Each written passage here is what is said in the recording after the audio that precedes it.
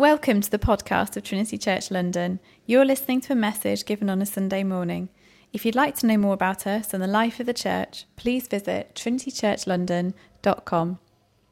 I grew up in West London, and in my first way when I was at primary school, I grew up going to a prep school. And if you know the prep system, they're normally single sex, so it was an all-boys school. It was very small. The mums and dads were very wealthy. And it was a very particular little atmosphere that I found myself in. And for all sorts of reasons, at year 7, I went from going to this small all-boys prep school to the local comprehensive, which was big. And there were girls. And I'd never met a girl apart from my sister before, and maybe a cousin or two. And suddenly I was mixing with all these people who were utterly unlike me. I was meeting with kids from the local estate who were unlike me. I was meeting with all these other people who had their own friendship groups. And suddenly, from going from this very little monoculture to this big multiculture of all these different cultures and peoples and demographics, I found myself honestly lost. At the very same time, we moved church and we moved house, and I broke my leg at the time that I was moving to this brand new school. All of this happened over one summer. So the one thing that boys can do if they need to make friends is play football. We don't know how to talk to each other particularly, but we can kick a ball at each other and the ball comes back and we feel like we're best friends. That's how it works for boys generally. But I couldn't even do that. So I felt myself lost. And looking back now, I can identify what I didn't identify at the time is that I was having an identity crisis. Who on earth am I? Because I found myself lost thinking, do I connect with these groups of people or these groups of people or these people? And my self-understanding was basically shattered. I had no concept really. And I went from hobby to hobby to hobby, kind of because I liked it, but also looking back now because I was trying to find my place in school. Like, which part of the school am I going to fit in with? And I kind of over the years swerved from various hobbies to kind of fit in. And outfits, I can probably name my year and how old it was and what kind of tracksuits or jeans or how tight my jeans were or how baggy my jeans were, depending on what identity I was trying to absorb in that moment. Is anyone with me? Anyone like teenage years was slightly traumatic in that sense? Anyone, please? Someone. All right, thank you. You're just trying to find, like, where is my tribe? The thing is, it never really, like, we do mature, we do grow, but there is still that temptation often to find out, like, what is my identity and who am I? Like, London, I think, is filled with people who are trying to pursue their identity. What is it that I'm going to be known for? How do I understand myself? When you go shopping around shopping centres, they're not just selling you things, they're often selling you an identity. You don't just buy those pair of shoes. You buy those pair of shoes because it comes with a package of an identity, and with those shoes, you identify with that crowd of people. Yeah?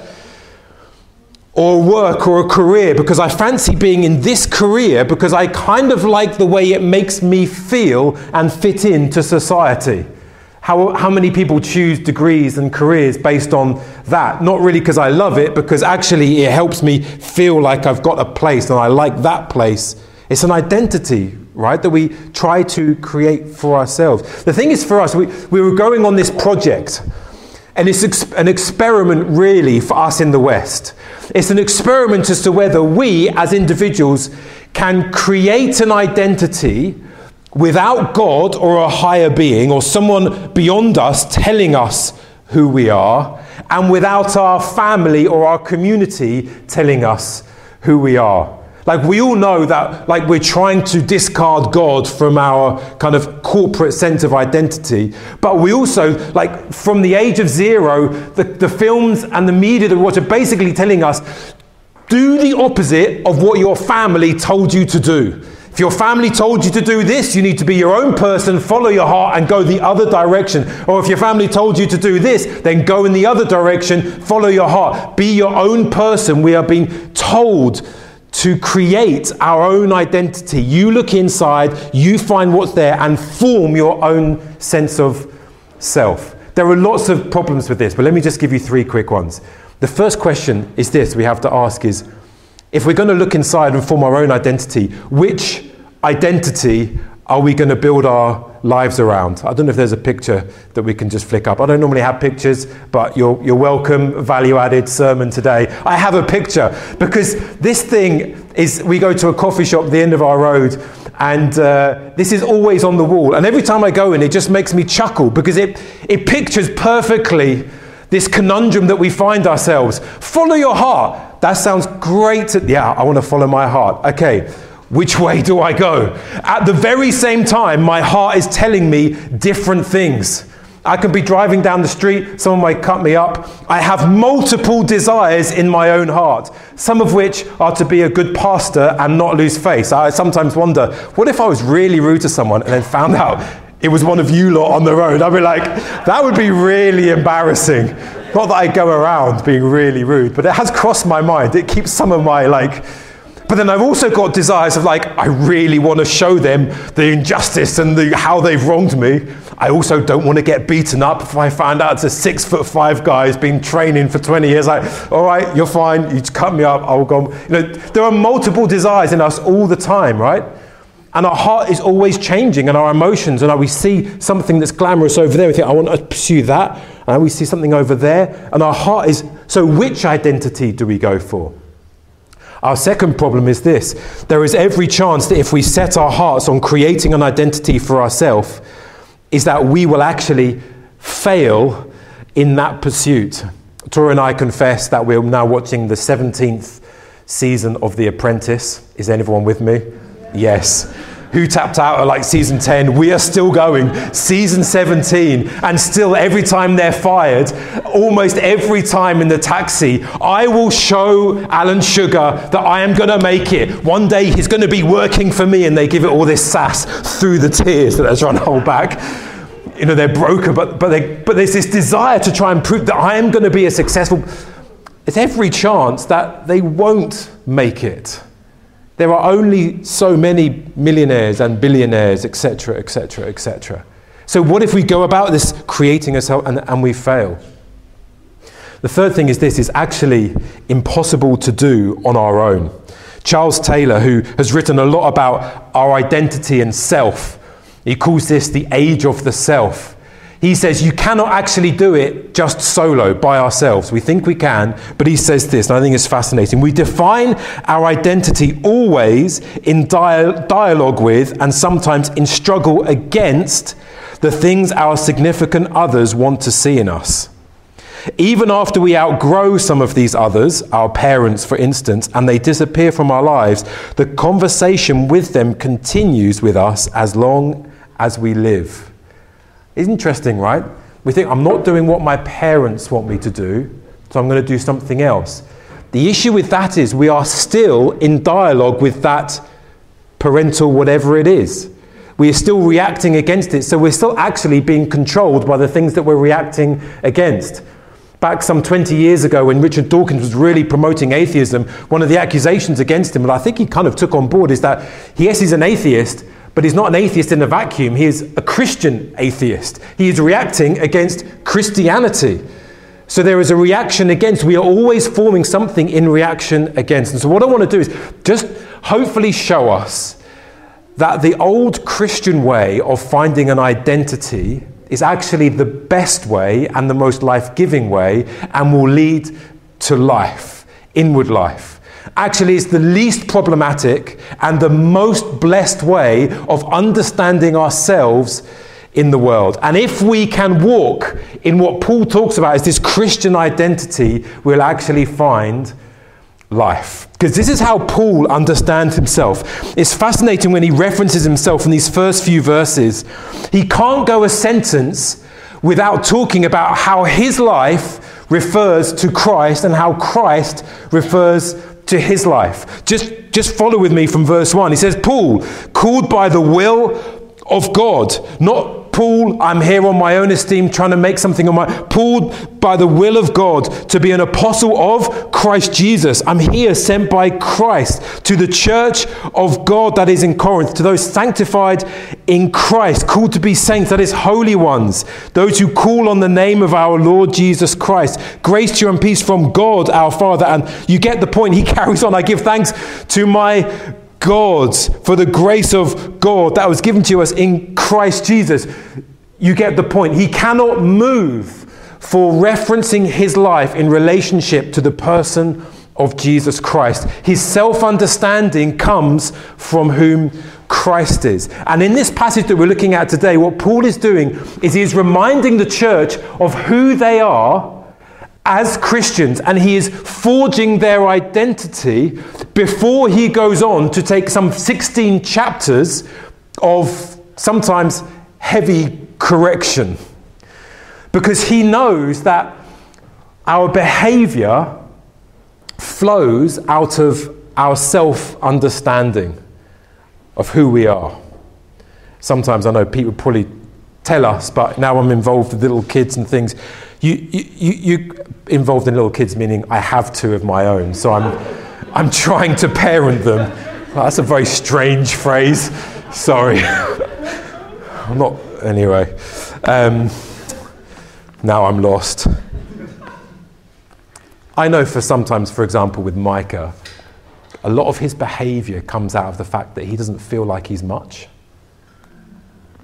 And a lot of his misbehaviour and playing up is because deep down he tells us, like in his open moments, he doesn't feel like anything.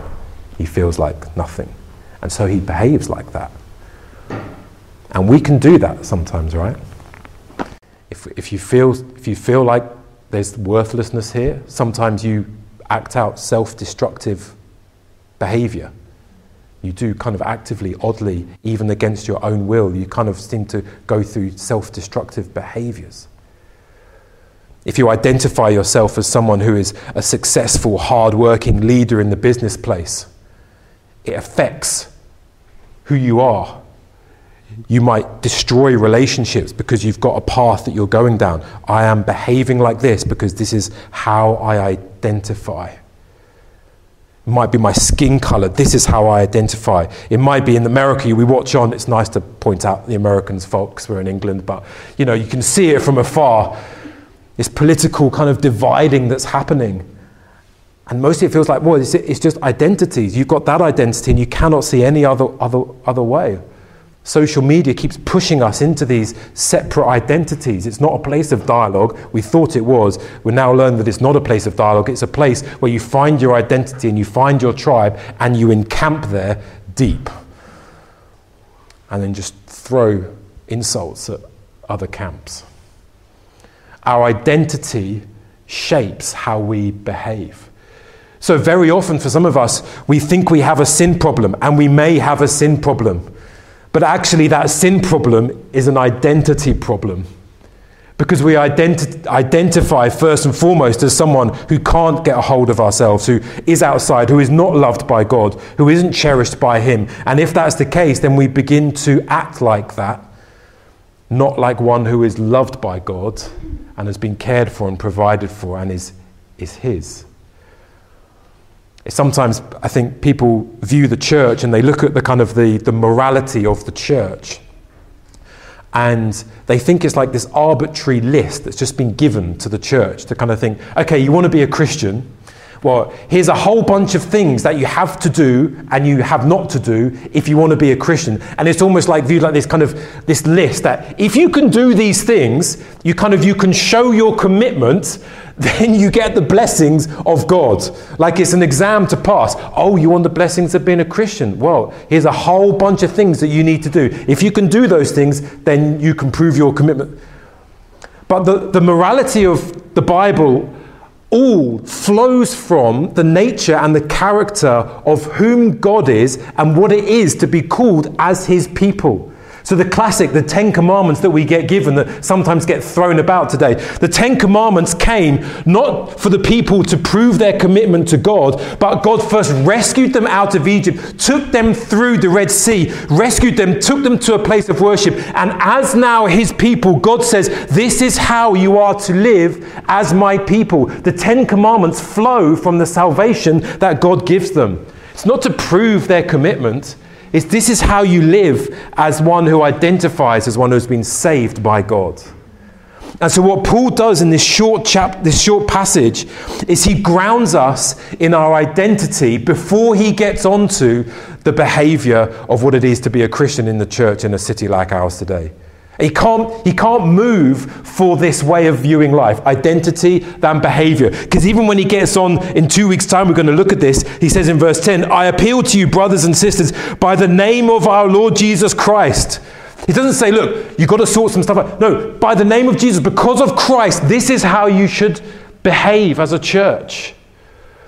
And so he grounds us in this identity, which is the most important, and often, as we know, the most important are sometimes the most difficult things to really comprehend. It can be easier to flick to black and white morality. Let's just deal with that. It's harder to deal with things that are going on in our hearts, our self-understanding. Amen?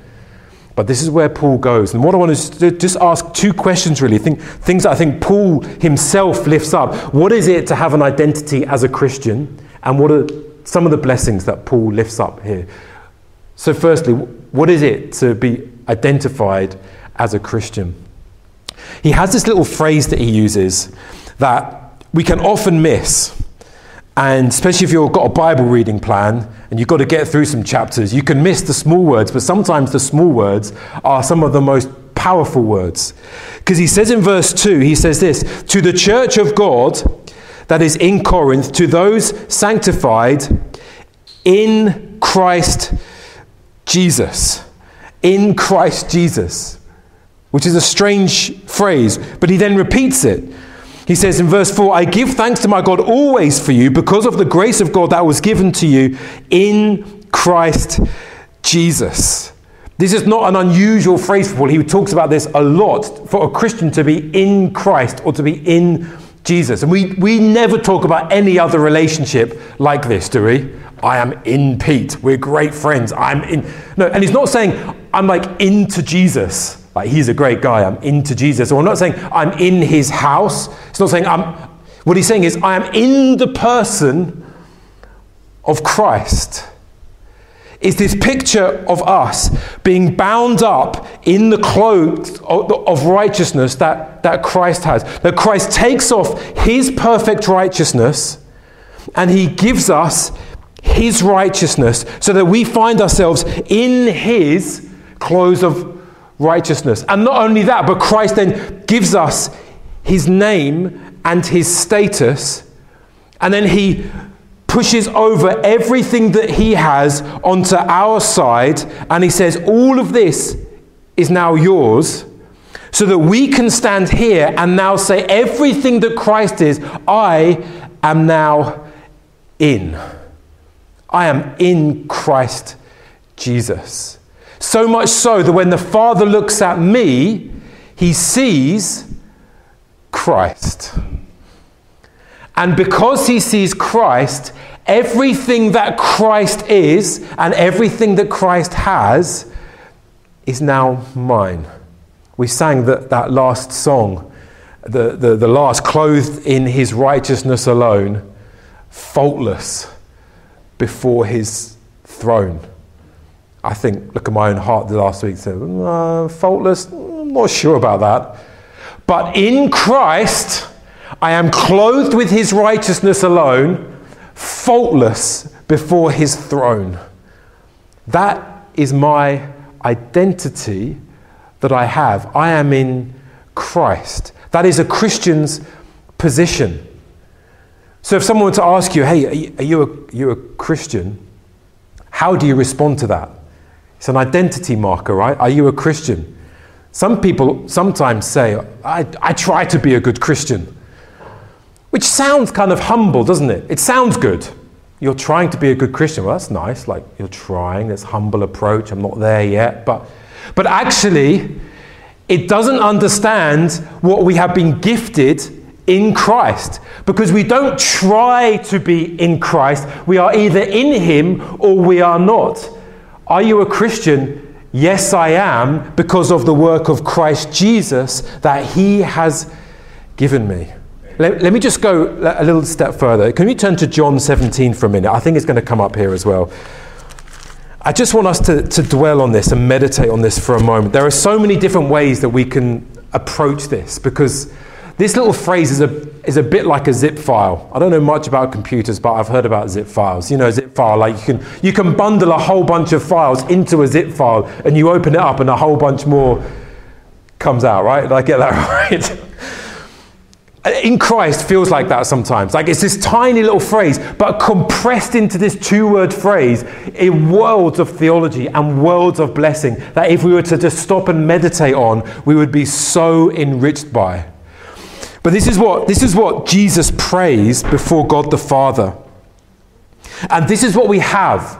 Remember that when we're in Christ, we have everything that is Jesus's. So he prays, Father, I desire that they also, whom you have given me, and if you are in Christ today, if you are a Christian today, you are in this prayer, may be with me where I am to see my glory that you have given me, because you loved me before the foundation of the world. We're in deep, deep, deep waters here. But let me just unpack something here. He prays, I want them to be with me so that they can experience something of the love that you have been giving to me before the foundation of the world. So just imagine Jesus Christ, infinitely glorious, perfect. And we have God the Father rejoicing over the Son. God the Father with this infinite source of energy from whom all creation gets their own energy. The Father creates all things. And from the Father, this overflowing source of joy and delight erupts from the Father over the Son because of the Son.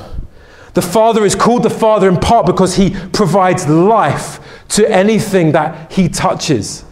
And in Christ, he eternally begets his Son, Jesus, and he sees Christ and he loves him with this fierce, ever-erupting, never-dying, unconditional, free love over Jesus.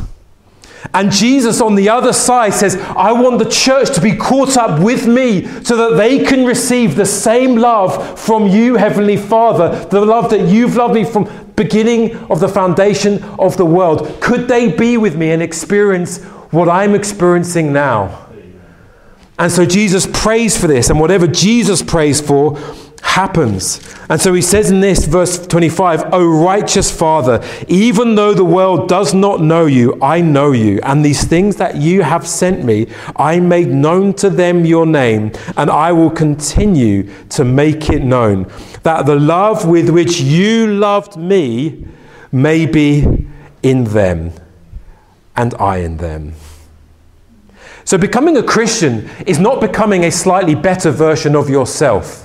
You may, but that is such a puny goal in life, to live the best version of yourself. There are worlds out there to experience in God.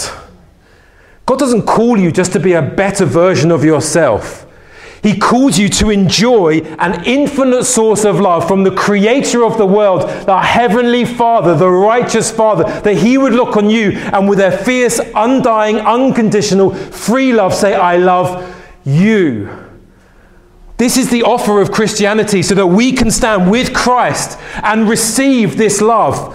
And if we have the love of this Father, the one whom we will stand before one day, if we have the love of this Father, every other opinion, this begins to feel slightly smaller, amen?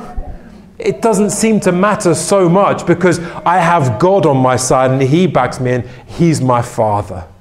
Christ wants this so much that he doesn't just pray for it. He leaves the Father's presence and he comes down into our world, searching us out, and he takes on our identity as sinners, as orphans, outside of the presence of our Father, so that we might take on his identity as the righteousness of God. Paul says later in the second letter he writes to the Corinthians, for our sake, Christ became sin so that in him we might become the righteousness of God. So Christ comes and he takes our identity with all of our brokenness and pressure and frailty and sin, so that we can be taken from this identity into a righteous identity before God the Father. And on the cross, he goes all the way and says, have my place before God the Father. And the good news is that on the third day, he rises to a brand new life so that we might be bound up in him. Hallelujah. Forever and ever and ever. So for it to be in Christ is not like a side note theological thing of interest. This is a life-changing reality that we live in every single day. Once we are bound up and united in Christ, we cannot be unbound from him.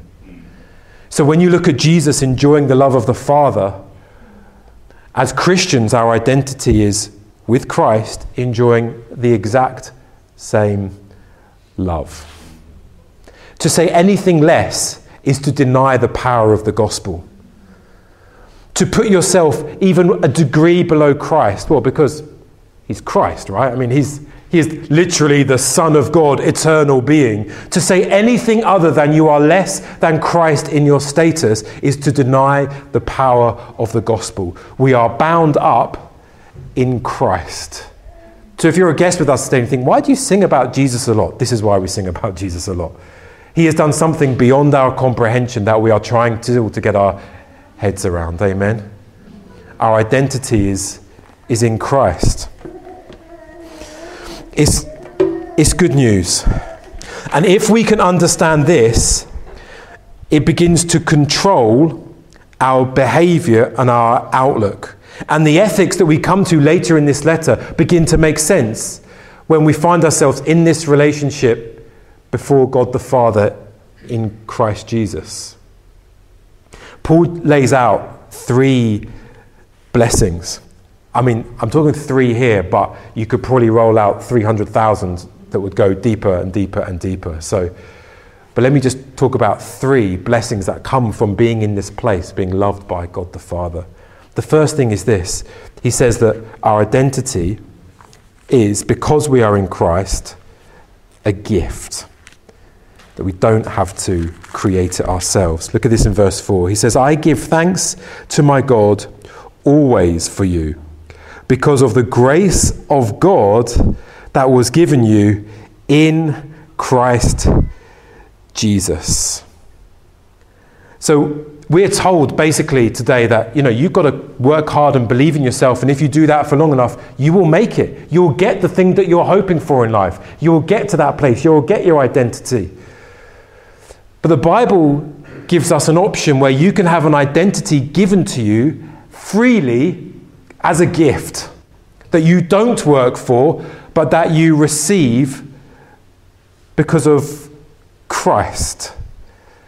So that you can fall into this hustle culture and you've got to make it and you've got to, there seem to be so many YouTube videos out. I know they're popping up at me, maybe because I'm not waking up early enough, but wake up at 4 a.m. videos.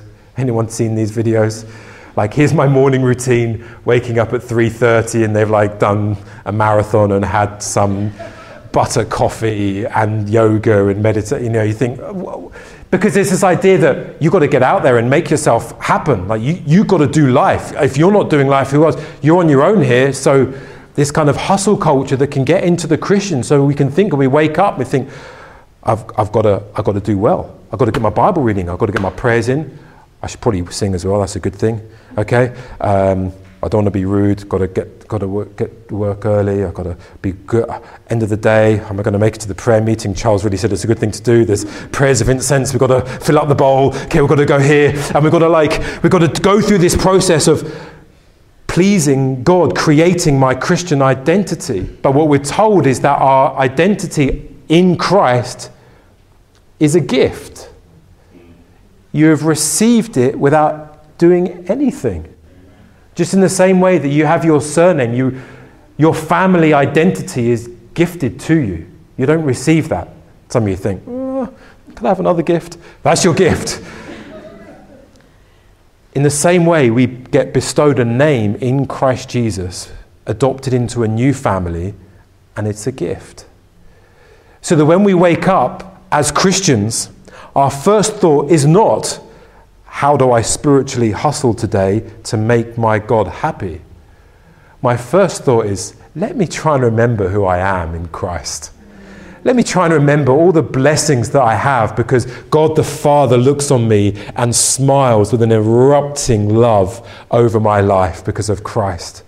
Let me remember all the ways in which God has served me and blessed me through my life. Let me remember all the ways in which He loves me. Let me remember the sacrifice of His Son. And if He has given me that, how much more will He give me everything else that I need in this life? That is how we appropriate this identity. We wake up and remember what we've already been gifted. So we don't work hard for it. We receive it. Amen? Hard work is not a bad thing. Paul goes on later to say, because of the grace of God, I worked harder than all of you lot, which feels a little bit like, no. I don't know how that fits in church. But he says, because of the grace of God, I actually did work hard, but it comes from a place of knowing I'm loved by God, so I can just go about it. That's the first thing. We receive this as a gift. The pressure's off. The second thing is this, is that our identity is life-giving. Enriching is the word that Paul uses. He says, I give thanks to my God always for you because of the grace of God that was given you in Christ Jesus, that in every way you were enriched in Him in all speech and all language and all knowledge, even as the testimony about Christ was confirmed among you, so that you are not lacking in any gift as you wait for the revealing of our Lord Jesus Christ. So as we find ourselves in Christ, he uses this word, which is literally used of wealthy people in the New Testament. So Joseph of Arimathea is described as exactly the same way. He was just a very wealthy man. And he says, as Christians, you are enriched. You have a wealthy life now because of Christ. And I think pastorally, Paul is writing this letter to Corinth, a very wealthy city, where they have, like, as we learned last week, the best pastries, apparently. You go to Corinth. It has a very luxurious lifestyle. Lots of money, lots of business, lots of wealth here. And then there was the church that didn't feel quite wealthy. Sometimes I wonder that, there's us. Kind of, it's nice. But then you go to, the city, and you go to some of these firms and there's marble floors and things like this. You think, who are we as Christians? The world can look on Christians and think, no, who are you lot? What have you got? We've got this. We've got hedge funds and we've got partnership. We've got... And Paul, I think, knew this kind of feeling. What is the church? How did they feel in the middle of this city? And he said, Christians, you need to understand you are enriched in Him. You are wealthy. He prays in another place that the Ephesians would know the riches that they've been called to. Listen to how he prays for them, because he says it's hard for us to understand when we don't feel like we have much. He says, do not cease to give thanks for you, remembering you in my prayers, that the God of our Lord Jesus Christ, the Father of glory, may give you the spirit of wisdom and of revelation in the knowledge of Him, having the eyes of your hearts enlightened, that you may know what is the hope to which He has called you, what are the riches of His glorious inheritance in the saints. He's praying, I want you to know all that you have as a Christian. You are not poor. You are wealthy in Christ. If you have God, you have everything. So that later in 2 Corinthians, he can write this to a city that despised the church. He could say this. He says about himself, as sorrowful, yet always rejoicing, as poor, yet making many rich, as having nothing, yet possessing everything. So to have an identity in Christ is to say that I could do very well in my career, and it doesn't mean that much to me because I have everything already in Christ. And it also means that I could lose my career and I might lose everything, and yet at the same time I have everything because I have Christ. I might gain health. I have everything because I have Christ. I might lose my health, but I have everything because I have Christ. I might lose my status in this world, but I have Christ, and with him I have everything. Do you see how uncorruptible this identity can be? How persistent the church has been through the ages and in places where they've been persecuted, because the church has constantly said to those who would try and take away from Christians, you can take everything, you can have everything that I have it, because I already have everything in Christ. I am already rich. Infuriating to those who want to stamp out the Christian church, because we get up again and say, it's all right, actually, I still have everything that I need because I have Christ and his resurrection. Amen. So this identity enriches us. And the third thing is this: because we are in Christ, we're told we will make it. He says this, and I just love this. I wish we could do another week in it, but we're going to keep going. He says in verse 7, so that you are not lacking in any gift, as you wait for the revealing of our Lord Jesus Christ, who will sustain you to the end, guiltless, in the day of our Lord Jesus Christ. And why are we guiltless? Not because this week, this is the week, or this is the year that you're finally going to become a proper Christian, all right, and stop that sinning. No, you are going to be guiltless because you are in the guiltless one, Christ Jesus. And as you are in the guiltless one, Christ Jesus, you stand before God the Father guiltless, with nothing to worry about. There is therefore now no condemnation for those who are in Christ Jesus. So you are guiltless in the day of our Lord Jesus Christ. There's nothing to worry about on the day of judgment. God is faithful, by whom you were called into the fellowship of his Son, Jesus Christ, our Lord. So Paul is saying this: there are going to be trials, and you may sin. There are going to be pressures and persecution. There are going to be difficulties. There are going to be temptations to form your identity around other things that aren't Christ. But as you are in Christ, he is going to hold you all the way until the day where he is revealed and he will judge the living and the dead. So the pressure is off. We take a deep breath. We wake up tomorrow, not to hustle, but to enjoy. To remember the guiltless one who was crucified for us. Knowing this, that we will make it as his church. Isn't that good news? Do you ever wake up some days and you think, I don't want to do today? Ever had those days? Oftentimes when I have to wake up really early, I'm like, oh, do I have to do this day? And you know it's going to be a long day, and you're like, oh my goodness. The temptation's like, coffee, power up, No. I stop, I remember the guiltless one. If the Father loves me, I'm going to be okay. Amen? Let me close with one testimony from a man called John Bunyan, who was an Englishman, a tinker, who used to go around fixing pots and pans for people, became a Christian in his 20s, I think it is. And he wrote a book. Well, he wrote a few books. He wrote one of the most popular books written ever by a Christian, Pilgrim's Progress. But he also wrote his autobiography, basically his account of how he became a Christian. And he shares this moment where he had been wrestling with a guilty conscience and his soul just wasn't at peace. He'd said yes to Christ, but he still couldn't really absorb the identity of being in Christ. And he has this moment, and I'm reading it, and for myself, just so much beginning to click and pennies dropping and freedom for myself and anxiety just kind of ebbing away as I heard John Bunyan coming to understand what it meant to be in Christ. So let me just read this for us as we close. There's some oldie English in it, so just bear with some of it. He says one day, he lived in the 1600s, so just to explain. But one day, as I was passing in the field, there were some dashes on my conscience.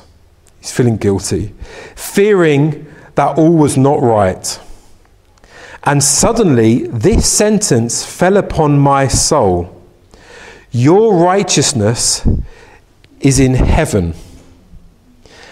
And I thought I saw with the eyes of my soul Jesus Christ at God's right hand.